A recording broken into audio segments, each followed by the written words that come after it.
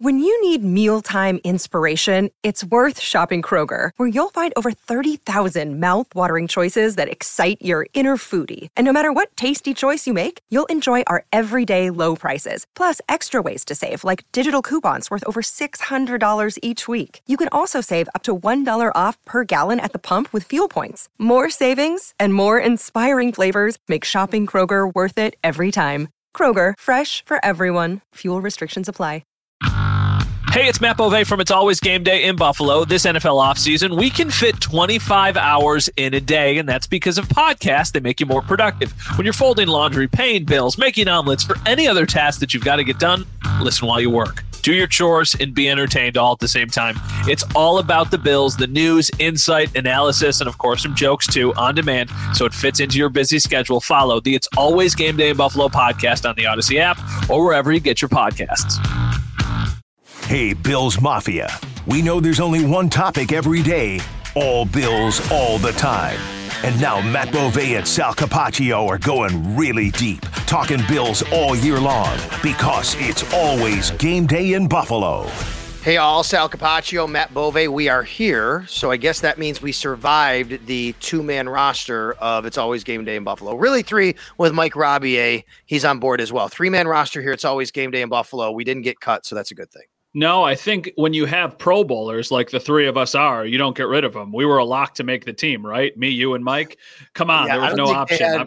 They had no other options, right? They were just like, we got to keep these crazies on for sure. Yeah, hey, exactly. It is the day after the Bills cut down and the rest of the league too to their final 53-man roster. We're coming at you here on a Wednesday afternoon. So as always, just like to remind people, by the time you hear this, there may be something we talk about that's actually changed already. But we're doing our best to kind of give you the information as quickly as possible and analyze everything in real time here as we go forward. So let's do that, Matt. Tuesday was the deadline for the 53-man roster, for all the projections we did, for all the talk that we did. Was there anything really that surprised you about someone making the team or not making the team in any capacity?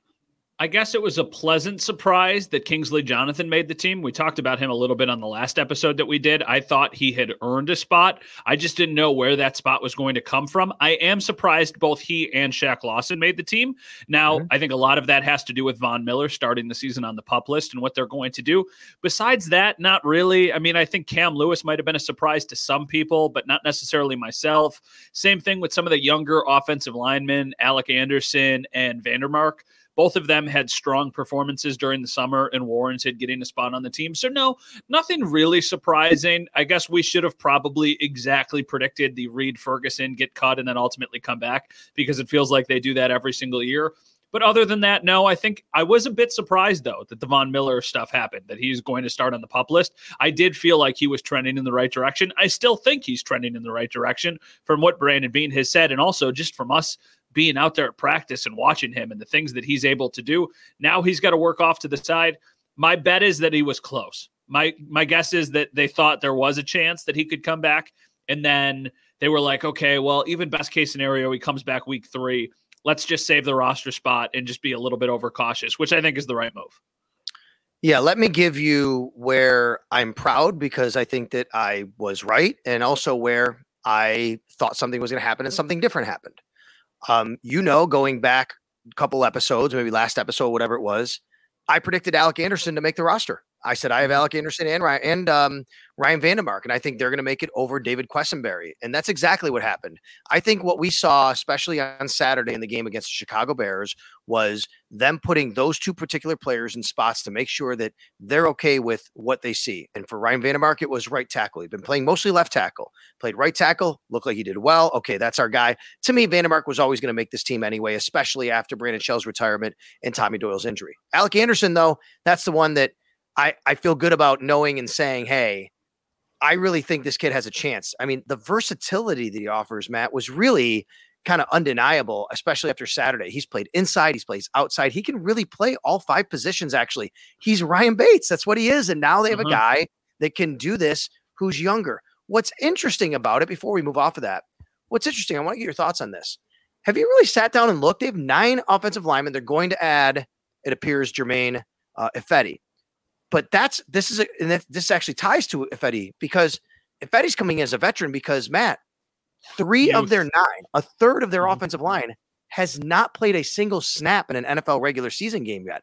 O'Cyrus Torrence, Alec Anderson, Ryan Vandermark.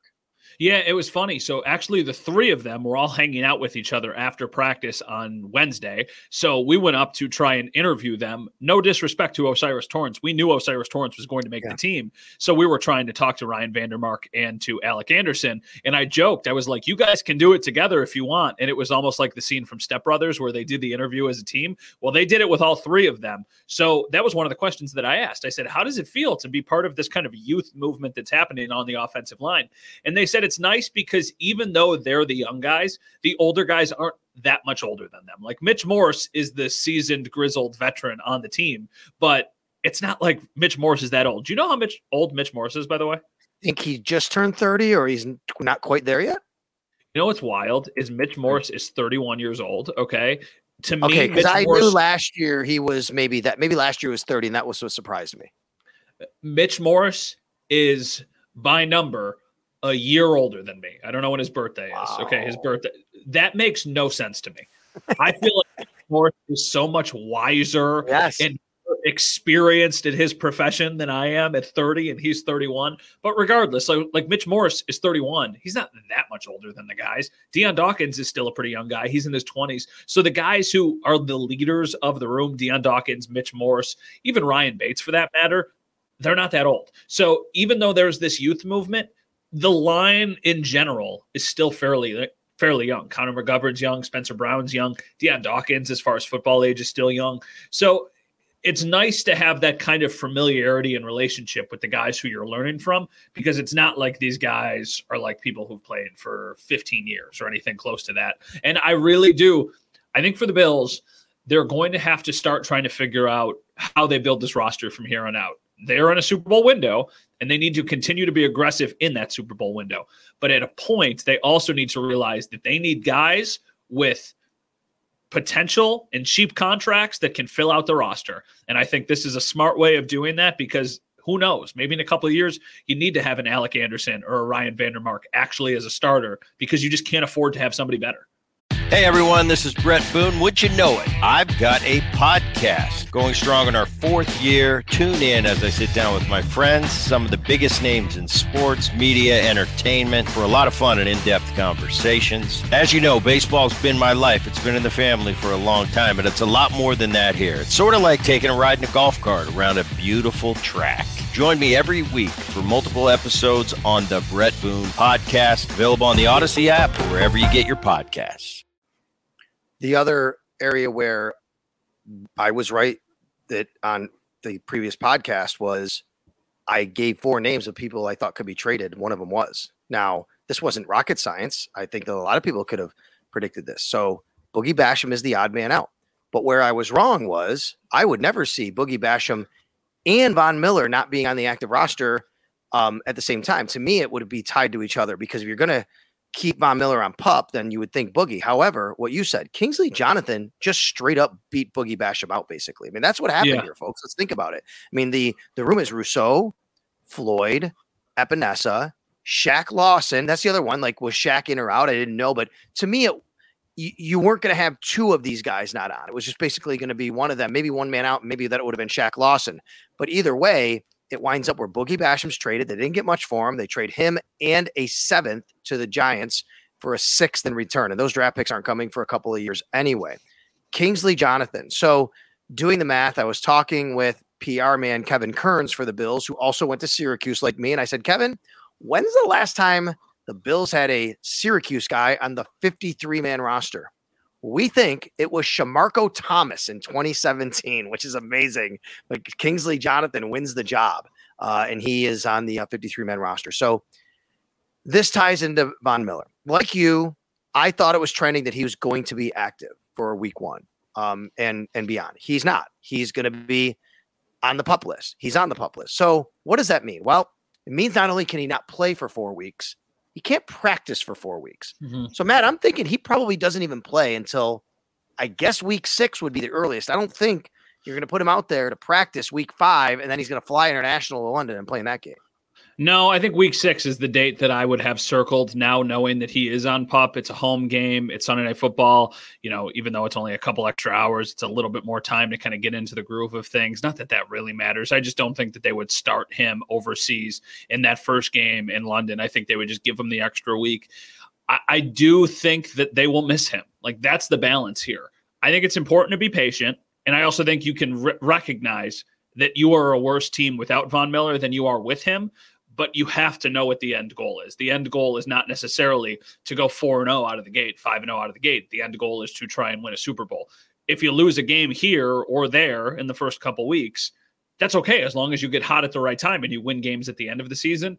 So, I think that's just kind of a theme for the entire season, right? Like, not to go too big picture here, they were 13-3 last year. Realistically, they're going to have less wins than 13 wins this year because their schedule is an absolute gauntlet. But I still think they're going to be a better football team.